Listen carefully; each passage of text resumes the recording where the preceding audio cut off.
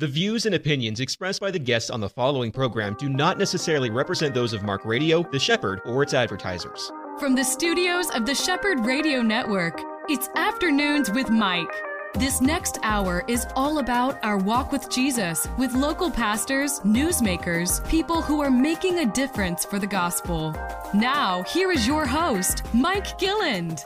Hey everybody, welcome to the program Afternoons with Mike on The Shepherd. I had a wonderful time this morning.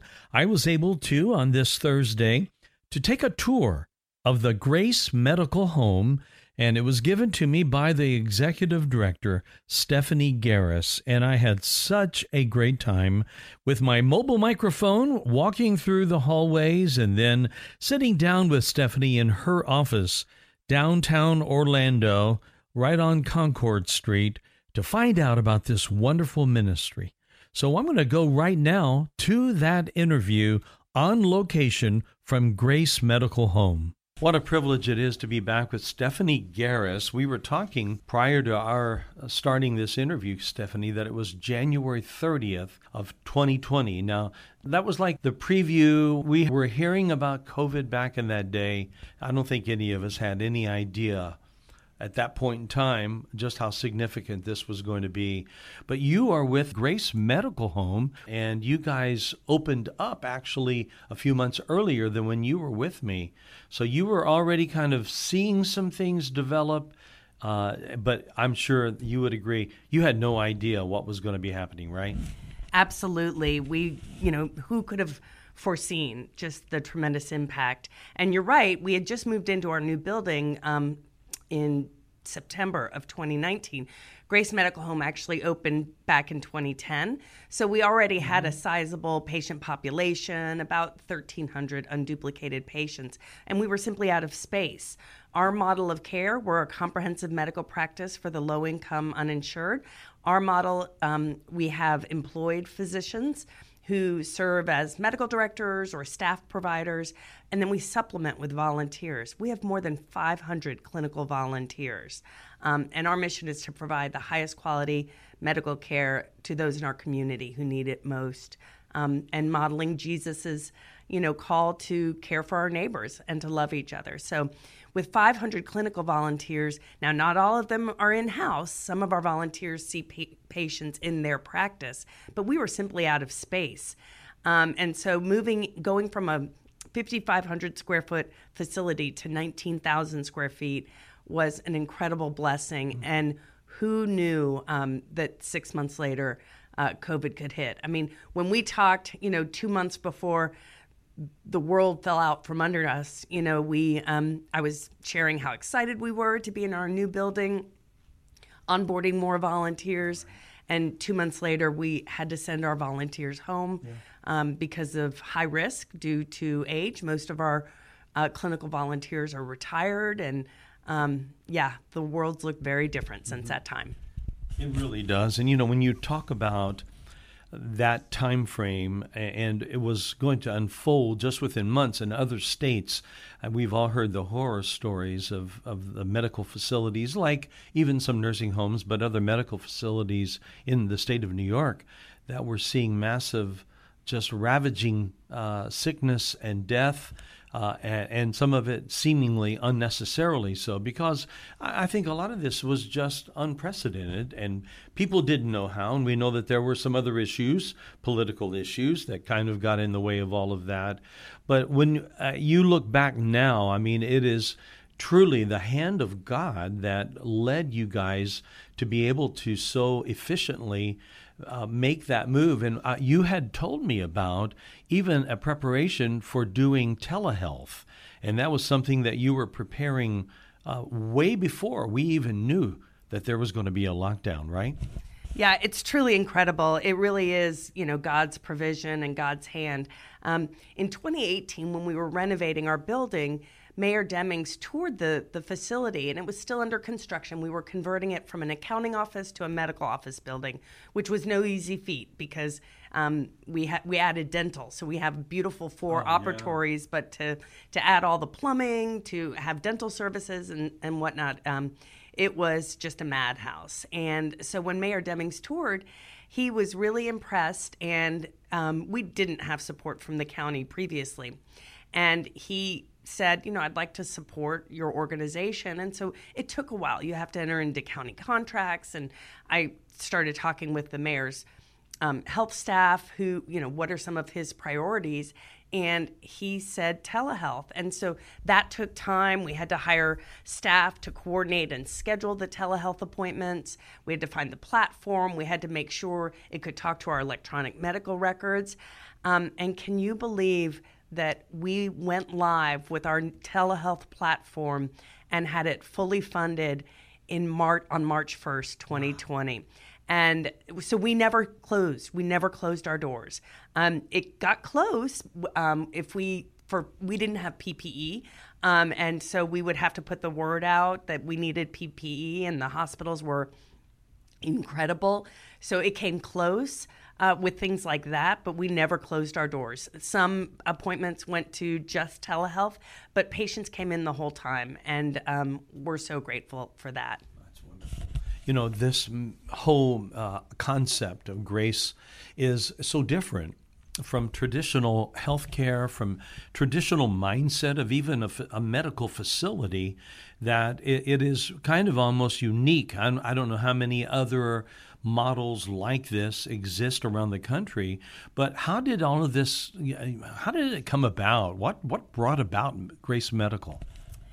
Yeah, so we have our pediatric medical director is a physician. He was in private practice, and he would go on medical mission trips to other countries. And then in his own private practice, he would lose patients, and he never understood why, because he's a fantastic pediatrician, and it was because their insurance status changed. Maybe they lost their job. They were no longer coming for well checks because of insurance status or cost barriers. And it really put on his heart, he knew the need in this community for a segment of the population, 180,000 to be exact, just in Orange County, who are low income and uninsured. And so he started talking with other community leaders, and they planned and researched and looked at existing resources. And you're right, they found that the true gap was that comprehensive medical practice, really for chronically ill patients. And so that medical home model is exactly that. It's a medical home, meaning the primary care provider manages all of the referrals. We have 35 on-site specialty clinics, all through volunteers who come here. So imagine going to your doctor's office and your PCP saying, I need a consult with a cardiologist. Why don't you come back next week? Our volunteer cardiologist will be here. Mental health counseling, dental, gynecology, orthopedics. I mean, it goes on and on. 35 on-site medical specialty clinics for that comprehensive whole patient care. Right. So we're really proud of our health outcomes and the patients we serve. They're very complex. 60% of my patients live below 100% of the federal poverty level, which for a family of four, for 100% of poverty is about $25,000 a year. So yeah, they come here and they get incredible care. What a wonderful service it is to give to those like that. I mean, it is truly not every day that you see a facility like this be run so beautifully. And, we're sitting right now in your office inside this wonderful facility, and it's located so close to downtown. It's really, I'm sure that a lot of people are surprised how accessible, how easy it is to get here, and just the amazing presence that you're bringing this neighborhood on Concord right here in downtown Orlando. It is really a beautiful place, and you guys have done a wonderful job. I had a question. I did want to find out from you exactly. We know now the lockdown happened not long after you got in, just a couple of months. September 19, you're moving into this facility. On March 1st, you go telehealth. And then somewhere later in that same month of March of 2020, the order for the 2-week lockdown and kind of sending everybody home to flatten the curve order was given. And we all know that kind of had more than its 15 minutes of fame, didn't it? Yeah. It was terrible. So what are the ways that COVID and all of the protocols have changed your organization? Yeah, so we're essential services, healthcare is, so our clinical staff still came in. Now, some of our staff worked remotely and helped do clinical projects from home because they were high risk. But so, yeah, for some, their COVID experience in other industries is vastly different because I came to work every day and was here supporting the team. I would say the impact on our patients was profound. Our patients are the working uninsured, and for 2/3 of our family, the economic impact of COVID severely restricted their household income. So, our patients work in construction, housekeeping, janitorial, tourism, retail, the service industry, tourism. And so the economic impact was profound. Thankfully, our staff, we did have COVID in our staff, but none of them required hospitalizations or things like that. But we lost some volunteers who just decided they didn't want to be in the field of medicine any longer. They gave up their license, so it did bottleneck us for a while. But thankfully, our patients, the majority of them have been vaccinated. They're obviously still getting sick like many in our community, but, we haven't seen severe illness of our patients. So I would say economically, emotionally, in that time, our mental health counseling, like I said, we have on-site mental health counselors, all volunteers. About a quarter of our patients pre-pandemic sought mental health services, and now it's a third. So it's quite a jump in just 2 years of the percentage of our patients. So went from 25% to a third, 30, 33, 34%. So a large increase in that. And then lastly, I would say the impact on my staff and our volunteers, but mostly our staff, our clinicians. There's a high burnout. COVID took a really hard toll on the healthcare industry. The politicization that you said, is very disheartening from our doctors and nurses that just want to serve patients. So I'm still dealing with just a lot of burnout and anxiety of our staff. Do you feel that even with the state of things today regarding COVID, are you seeing what would be a return to whatever this phrase became very popular, the new normal? Are you seeing a new normal now develop that will be one day able to give us the privilege to say we are post-COVID? I think that there are certain things, mask wearing. I'm traveling next week with my family. I know that the mandate's lifted for airplanes, but I'll probably still wear it. I mean, I do think we've seen some habits that are probably good and some awareness on, positive things people can do to prevent illness. I'm hopeful. I'm very worried about the anxiety that exists. I have school-age kids. My youngest just graduated from high school yesterday, and the impact on them and the impact on kids with remote learning is, heavy on my heart. But, what's neat about Grace is we practice medicine in a very relationship-based manner, which is exactly what our patients have never had. They come on average to Grace 13 times a year, and they remain patients for 2 years on average. Some have been patients for 10 years. We have a lot of housekeepers, for instance, and that just every year renew their eligibility. And what we found after about 2 months of really trying to do telehealth appointments is they wanted to come back. There's high trust. Our patients wanted to be seen. They wanted that relationship with their physician. Wow. So that's really neat. About 40% of Americans in general have reported delaying care because of COVID, because of fear or putting off doctor's appointments or mammograms, things like that. It's more than half of that reduction. So it's much lower of our patients. They wanted to come back. They wanted to be seen. So that's a blessing.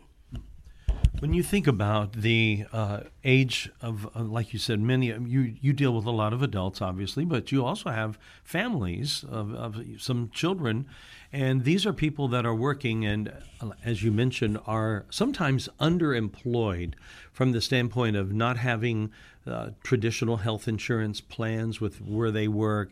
Then when you add to that the fact that many of them are in the entertainment or the hospitality, sector.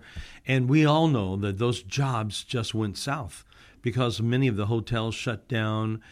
So are you seeing a revival now of these people that were affected that way with all of maybe the new growth that's happening? Are you seeing a change? That's a great question. 60% of our patients are in the same industry that they were pre-COVID. So that's good that they're still employed and, maybe they had a reduction in hours or, temporary, but we are seeing that they're going back to work. They're, able to support themselves. But we're also seeing they're very fragile. They report, 2/3 report, that they're somewhat concerned or very concerned that they're going to lose their jobs. So we serve the ALICE population, which is asset limited, income constrained, employed people. It's a population defined by the Heart of Florida United Way, and that's who we serve. And so the fragility of that patient population, our patients, like I said, they can't have any insurance, including Medicaid or the Affordable Care Act, any insurance at all. We cannot do any reimbursing. We are prohibited by statute to do any third-party billing, and they have to be living at or below 200% of the federal poverty level. That law allows for patient attestation, so a patient can come in and sign the forms. The doctors get medical malpractice coverage through the state of Florida, which is critical for our retired clinicians. But we make them prove it. We're one of a handful of free or charitable clinics in the state of Florida that makes them prove their income. So we know exactly where they are. If we think that they can get a subsidy on the marketplace exchange, we won't take them. We have them meet with a navigator.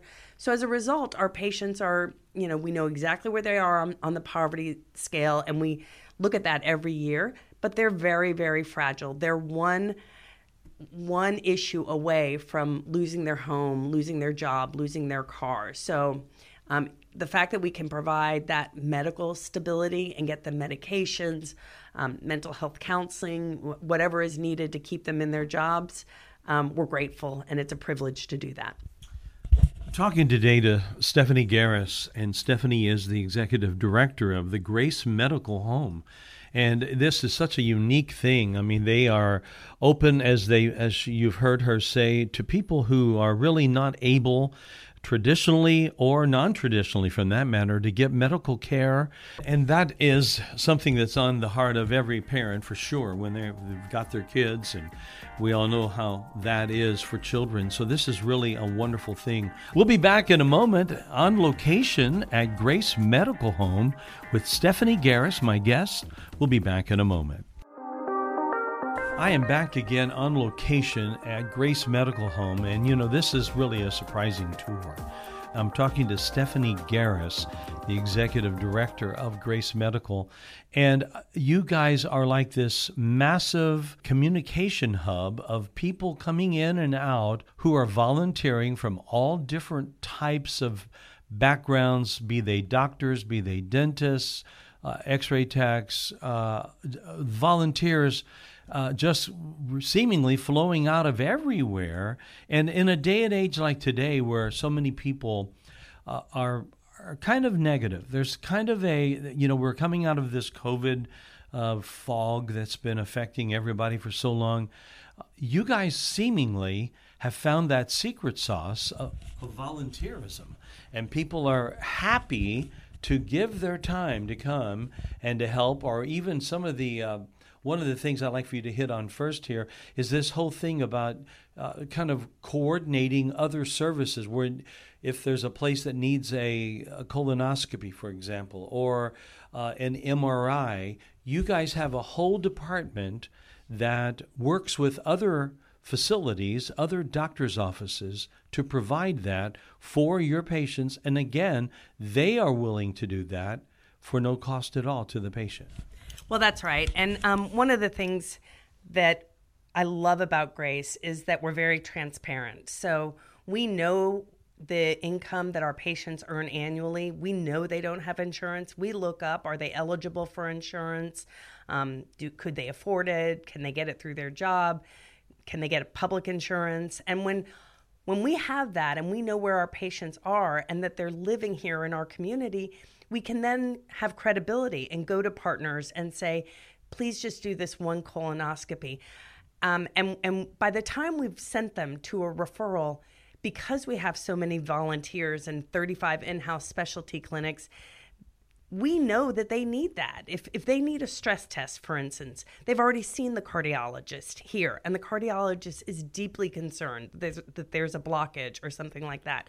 And so we can go to that place, that community partner, and say, please just do this one thing, colonoscopy, MRI, stress test, things like that, and then send them back to us, and we'll get them to the next point of care. And we've built up a network where people will do that for us. And I think we live in a very benevolent community. I love Orlando, but it also makes financial sense. They're going to end up at the hospital if we don't deal with that blockage in an artery. They're going to end up sicker, more costly. And the medical community, I think, recognizes that. So if we can go upstream and address these issues upstream and say, hey, help us with the mammogram, and if it is cancer, let's get it early, instead of the suffering and the worsening condition if we don't deal with this. So I think it's also in the financial best interest of the community to partner with us, and that's exactly what's happened. Now, you mentioned 35 clinics, if I heard you correctly, that are actually in-house here. So some of those would be like what we've talked about already with heart. You have a cardiac clinic that actually is, again, led by a doctor who specializes in the heart. And that itself, that's a big thing to have people like that. And so many of these doctors, they volunteer every bit of what their services to you. Yeah. And what would be, I think, a fair question that a lot of people would have when they hear this, they would say, what is motivating all of these doctors who are already busy, who are already maybe trying to work around all of the stuff that happens with their practices and just the litigation of so many patients. They have all that on their mind, the malpractice. What is the motivation for them to want to say, I want to give 10 hours a week of my life to Grace? Yeah, great question. I think the short answer is they get to practice medicine the way they were trained. We cannot bill insurance. And so our minimum patient visit time is 30 minutes. They don't have to argue with insurance companies. They get to come here and develop a relationship with the patient. Most of our volunteers are retired, or like the one you met on our tour, Dr. Walsh is internal medicine, but she's raising 5 kids. I think she had one last year. So yeah, she's home raising her kids, but wants to keep her license active. And so so those are our 2 primary groups, and students. We have a lot of student learning opportunities. So if people need clinical hours, for instance, if they're trying to become mental health counselors or social workers, they need to have clinical hours. So they come and get their clinical hours. But they want to be here. Most of them are Christian. They want to be in a Christian setting. They have worked so hard if they're retired, and they're so brilliant, and they want to give back to their community. Maybe they didn't have time to do that when they were in private practice. So it's just a different way to practice medicine and to serve, and they get that malpractice protection through the state of Florida. We have the strongest Good Samaritan law in the country, and we have a lot of retirees. So all of those factors, I think, can influence the number of volunteers, and they get to be here and serving patients and serving our communities. And it's fun. It's a fun atmosphere.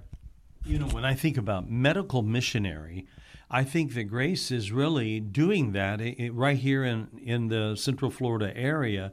You guys are providing what would be for many people, and I know I've talked to a lot of doctors who've wanted to be a part of missionary trips to maybe down in South America or Central America, and they'll go on these trips, maybe even to India, and they go to serve, and some of them serve a couple of weeks, and they do it joyfully because it's exactly what you said. It's why they got into medicine to begin with, and they can practice the real heart of medicine without all of the other hoops that doctors so often have to jump through. So you guys are doing a real work of missions right here. And one of the other clinics that we walked through, it was so impressive. You have a complete dental lab and a dental area of this beautiful building that you're in that serves. And tell us a little bit about all of that. Yeah, I'll get to dental in 1 second. But to your earlier point, 3 out of our 7 founding members of this organization are physicians, and you're exactly right. They would go on medical mission trips to other countries, and then in their own private practice, patients wouldn't come because they lost their insurance. Maybe they lost their job. Something happened to their household income. And so you're exactly right. They wanted to serve their community. So most of our doctors here are here because they want to do mission work, and they can do it right here in Central Florida. Our dental clinic is our biggest expansion when we moved into this building in 2019, and it has 4 operatories, and I have 1 dental director on staff. The rest are all students, pre-dental students that come really from all over, a lot from UCF, but some from USF, UF that are pre-dental students who drive here because they want the experience. They want to learn what the instruments do. They want to be with us and do the scheduling and talk to the patient about what's needed. And then it's all volunteer dental providers. So some are retired, but some are in private practice, and they may become one afternoon a month and leave their private practice. And it's a state-of-the-art facility. It's beautiful. We have 4 operatories. We do acute dental needs, but restorative as well. And the patients pay for that. So if it's a crown, we have deeply discounted labs, but the patient pays for the lab fee for making the crown or things like that.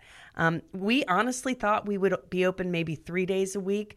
The volunteer dentists have really shown up in an incredible way, and we're open 5 days a week. And then we give the space over twice a month to another organization, the Dental Care Access Foundation, and they serve the Tri-County region for acute dental needs. So we love our dental center.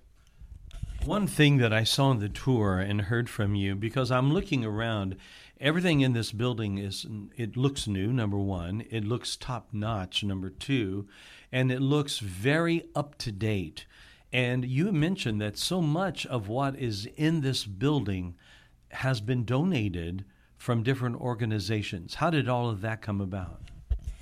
Yeah, so Christ's name is on our wall. I mean, every exam room has a Bible verse. This place is supposed to reflect God's love. So why shouldn't it be beautiful? Why shouldn't our patients have a beautiful building where they're cared for in just profound ways and such high quality medical care?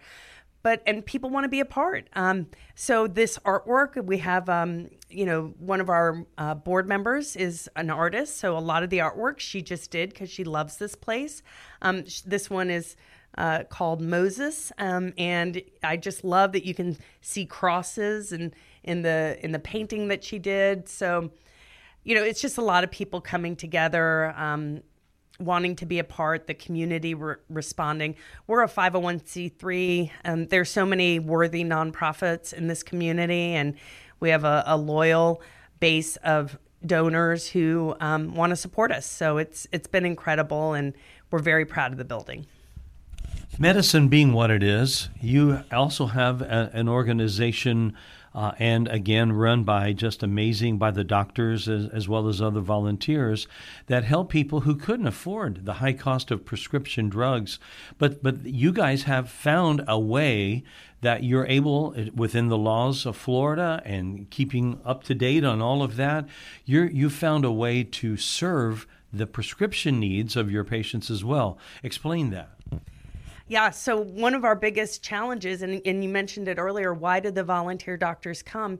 It's because we've figured out to get them what they need. We don't want to tie their hands. If they know that they need a hypertensive medication to get a uncontrolled blood pressure under control, we need to get them that medication, but it's complex. So we have a pharmacy tech on staff. If you've heard those commercials, if you can't afford this medication, ask your doctor, maybe we can help. First of all, many doctors don't know that patient assistance programs exist, and they're hard to navigate. Pharmaceutical companies have different applications, and we do all that paperwork for them. So if you qualify to be a patient of Grace, you qualify for some pharmaceutical assistance.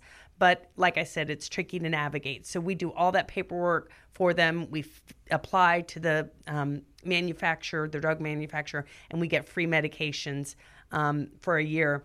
And there are also 2 national nonprofits that if the pharmaceutical companies have medications that are going to expire in 6 to 12 months, they'll donate it and push it out so it doesn't go to waste. And so we go in and we take advantage of that and order what we need. So both of those programs, and then what's donated locally for over-the-counter medications, churches will help us. Advent Health is a great partner. They'll help us do a supply drive. Those 3 things, we pretty much have the pharmaceuticals that we need, and it's $4 million a year in donated medications that we get our patients, all free of charge. Have you done, I'm sure you have, an annual look at if this were a business that was a profit business, which obviously you're not, but if it were, you're in the multiple millions of dollars of budget a year, right? Our budget is $3.5 million, and we return back well over $8 million in donated care. I can't give you the exact figure because if we send a patient out to one of our community partners, sometimes we don't know everything that they may do for them. We get the records, but it's at least $8 million in donated care. So we like to think we're a pretty good return on investment. Definitely, and it is so great. And one of the things that we are going to spend our 3rd segment with you as well, because this is just too good. I still have so many things to ask you about. But when I was taking the walking tour with you, there was no shortage of smiles in this building. People really love to work here. What do you attribute that for? I have 35 staff members.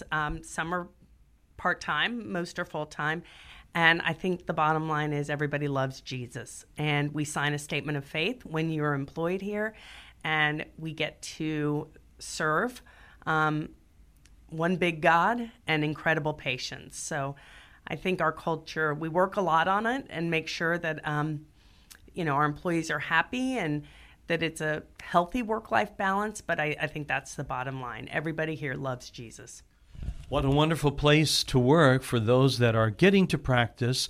We laugh often about doctors. The name of their service is a practice, and that's what they're doing. They're practicing, and you are giving doctors an opportunity to do what they love to do, get better at doing what they do, and have experience that they would not have necessarily had for especially young doctors who are growing and learning, and they get to work alongside some of your seasoned volunteers. All of that works together for them, making them a better physician, right? That's right. And you're exactly right. Our younger physicians, or we have a lot of pre-med students or medical school students who will rotate through our clinic, and they've never seen this. In fact, one student at UCF was doing her pediatric rotation here, and she said, I love this place. She had been in 5 other practices doing these rotations. And she said, you're so different from the other 5. And I finally said, well, what is it? Why are we different? And she said, when the patient comes here, you try to do everything for them. You get them their medication. If they need an immunization, you do that for them. If you're scheduling, something in the community, you do that while they're here, because we know it's a hardship for our patients to get here, to take time off for work, to come to the doctor's office. She said nobody else does that. They're billing insurance, and they'll reschedule another appointment and things like that. And she said, you're doing something for the patient because it's in their best interest. And I think that says it all. It's a great place to be. And we need plenty of volunteers. So anybody with a clinical license is welcome here to be a clinical volunteer, but we also have administrative needs as well. If you're interested, just please go to our website, gracemedicalhome.org. We'll be back with Stephanie Garris one more time. Don't go away. This is Afternoons with Mike, and you're on The Shepherd. I have so enjoyed my tour today, and doing a radio program on location is such a fun and different thing. And I'm in the office of Stephanie Garris. She's the executive director of one of the most unique medical establishments I've ever seen. It's called Grace Medical Home. And it's right in downtown Orlando on Concord, just a little bit south of Colonial Drive, really, in what used to be called Colonial Town. And it is a beautiful area. You're right here, walking distance of shopping centers and all sorts of things. And this is where people can come who are at that point that you were talking about, the poverty level where they could not get medical care from any other place. They don't have insurance. And somehow you guys, with the heart and vision that is nothing less than amazing to me, you've put together an organization, and I feel like you're almost like a nerve center here. You've got tributaries running every direction. You've got people, you've got organizations, you've got volunteers, you've got professionals that are coming in and going, and more medical directors and are directors of different agencies than I can even keep up with. But a couple of things we want to hit in this segment. First of all, I love the name. And you mentioned that you've got scripture on the wall, one of which is the name itself, Grace. Obviously, that comes at really no accident at all. The whole thing about the grace of God is really at the core of what you're doing, right? That's exactly right. Our founding Bible verse is Hebrews 12:15. See to it that no one misses the grace of God. And that's what our founders and our board of directors to this day is committed to. And so that really drives us. See to it that no one misses the grace of God. And you've also got a room, and when we took the tour, I was just blessed. It's not a huge room, but it's a room that is comforting to people. It's like a small chapel room that you go, and people really do get there just to get alone and maybe get their thoughts sorted out, and whether they're patients or whether they're volunteers, it's open to them. Yeah, so we have a group of volunteers called Spiritual Care Ambassadors, and typically they're pastors, but you don't have to be. It's just strong in your faith and wanting to, help point our patients to Christ if they don't have a relationship with Him. And so, a lot of things happen here. We've got mental health counseling. Maybe they get a bad diagnosis, and then they're in a crisis situation. And so to have a room with a volunteer who can pray over them and help them, it's such a blessing. But what I didn't realize, as you say, it's a small room. There's like 2 small sofas in there. We've got Bibles. We've got scripture cards. I don't think I realized how much our staff would need that. Going through personal losses, maybe a death in the family or their own, burdens that they're carrying. So a lot of tears and a lot of prayers happen in that room. One thing that is very clear to me, that with the level of volunteerism that you have here, they're doing it. These people who are volunteering, they're medical professionals, doctors, nurses, clinicians, people who are techs. They're all here. They're all volunteering, and they're doing it not for money. They're doing it because they care. And because they care, there's compassion that sometimes just can't help but spill out when you're dealing with people, and maybe sometimes some of those diagnoses are difficult ones, and it's not just like, well, I'm sorry about that. It causes a lot of emotion, right? Absolutely. I mean, almost by definition, clinicians are caregivers, and they're serving, a patient population that is truly disenfranchised. Our patients come on average 13 times a year, and they remain a patient for 2 years on average. And they're medically complex. And so if it's a rough diagnosis, whatever it may be, there's just a lot of heartache. There's a lot of compassion fatigue from our staff and volunteers. But that's why we put our hope in Christ. And so if we're able to, just have one patient develop a relationship with Christ, then we've done our job. We think that there's a lot more than that, students as well. But we just all feel that we're the same at the foot of the cross. And, we're so blessed by God's grace shown to us, and we want to show that grace to others. So, a lot of compassion, but a lot of joy. A lot of cancers that are found early and, or medical conditions stabilized. People go on to have, healthy jobs, healthy lives, healthy families, and so a lot of joy as well. One of the things that I didn't expect when I saw it here today is a whole area that you have for helping people who are in need of food. And you've become like a food pantry for your patients as well. And again, keeping in step with all the other excellent things that I've seen here, your whole kitchen area and the food pantry area stocked with big commercial-like refrigerators for perishable foods. How does all of that work out with your patients? So our practice had a profound change in about 2015. Robert Wood Johnson came out with a study that said access to care and quality of care, it's important, but it only impacts about 20% of a person's health. 20%. And we know we provide access to people who don't have it and the highest quality medical care. But again, it's only 20% of a person's health. 30% of a person's health is their personal choices. What you eat, how you prepare foods. Do you smoke? Do you, use drugs? I mean, healthy behavior, lifestyle choices. And then 40% that impacts health is the social determinants that you hear about, where you live. So do you have sidewalks that you can take walks on? Do you have access to healthy foods? Things like that. And that was a profound change that our providers, would come out of exam rooms and they would say, well, I can give them their medication or I can send them to this consult, but they can't get to the appointment to get the colonoscopy or to get the stress test. They can't do that. Or, if there's a $20 copay for something, they can't do that because they can't keep food on the table. And that's their priority, is keeping food on the table. So, our doctors would walk out of the exam room frustrated and saying, this has nothing to do with medicine, but everything to do with health. And so we started surveying our patients, and we found out that 40% were food insecure. And so it took some time. We needed to get some funding and get some, the food pantry in place, storage, get, all the correct storage dimensions that are required from Second Harvest Food Bank.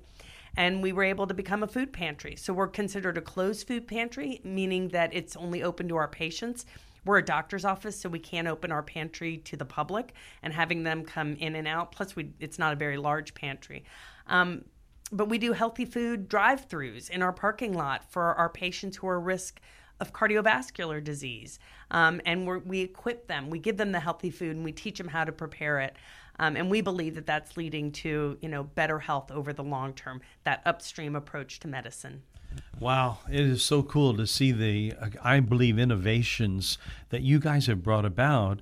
And I think people who just drive by this building would have no idea of all that's going on inside of it or the ministry that is happening. It is really clear to see that people are joyful. People are excited to be here. It's almost like you've got more volunteers than just about any organization I've ever seen. I think that may well be a true statement on my part. I don't know that I can't think of anything that's more expansive than what you guys have done. So congratulations on that. One other department that I saw, and then we'll head into a few questions for you, was the whole lab thing. And that's something that's grown a lot. Obviously, the need for testing over the years, medical testing, what one can diagnose from a simple blood test. And so you guys have a wonderfully professional area for that. Yep, we have a lab director, and Orlando Health and Advent Health rotate and do our labs for free. They rotate weeks. So I honestly don't know which hospital is doing our labs this week. But to your earlier question, Mike, I think that's one of the reasons why our volunteers love to be here is we're not going to hamper them. If they need a diagnostic, a lab diagnostic, a imaging diagnostic, we're going to find a way to get it for them so they can continue on and providing the care that patient needs. So we love our lab. It's a great, great service to our patients. Well, you've been here now since September of 19, and all of this is going on. It's beautiful. What are you seeing for 2022 for you and the staff here that you have, not only the paid staff, but the many, many volunteers? Are there any new directions that Grace Medical Home is going to be going? We are so excited. That's like my favorite question to answer because we have secured the funding to purchase a mobile outreach, a mobile medical van where we can go into communities. For 2 years, we haven't been able to go out into the community. It's been sort of interior focused because of COVID and, just trying to provide care, to our patients in need. And so we're really excited. We're going to design and build a medical van and go out to communities, especially for those patients who have transportation barriers. If we can go out and do a home visit or a lab appointment in the van or, register them at which we do every year as a patient, whatever it may be, mental health counseling, if we can go to them, go to their neighborhood, maybe partner with a church, do outreach events for prospective patients, we're excited to do that. So that's going to be the next thing on the horizon. Look out for the Grace Medical Home van in the community. Oh, that is such a wonderful thing. And, you mentioned the word or the phrase Good Samaritan earlier. I think of the Good Samaritan and the story that we read about in the Bible when I look at your facility, because you guys are not only caring for people, but you're putting your own expenses. These people that are volunteering, they're putting their own time on the table, and they're actually doing what the Good Samaritan did in the Bible by paying for the care, paying for the expenses. You guys are doing that, and that is just an amazing thing. Now, we know that you mentioned that some patients do pay for some services, but most of it is it's well below what it actually costs. And I know that there are things that you need as a medical center on an ongoing basis, on a yearly basis. So what can people do? How can our listeners, how can people who are business owners get involved and help Grace Medical? There are so many ways to get involved. We talked about clinical volunteering or administrative volunteering, but just praying. I mean, that's one of our biggest needs, to just pray for us, that God continues to provide the resources that we need. We laugh because, we always want to grow and there's always more that we can do. So, that's clear what that path looks like for future growth. So praying would be great. We do have to raise every dollar that we spend. And so I would be remiss if I didn't mention, donations like any 501c3.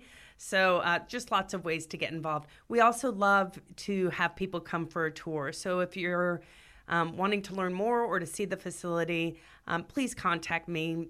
My contact information is on our website. Just Google Grace Medical Home, and we'd love to have you tour and learn more about us. Stephanie Garris, thank you so much for the tour.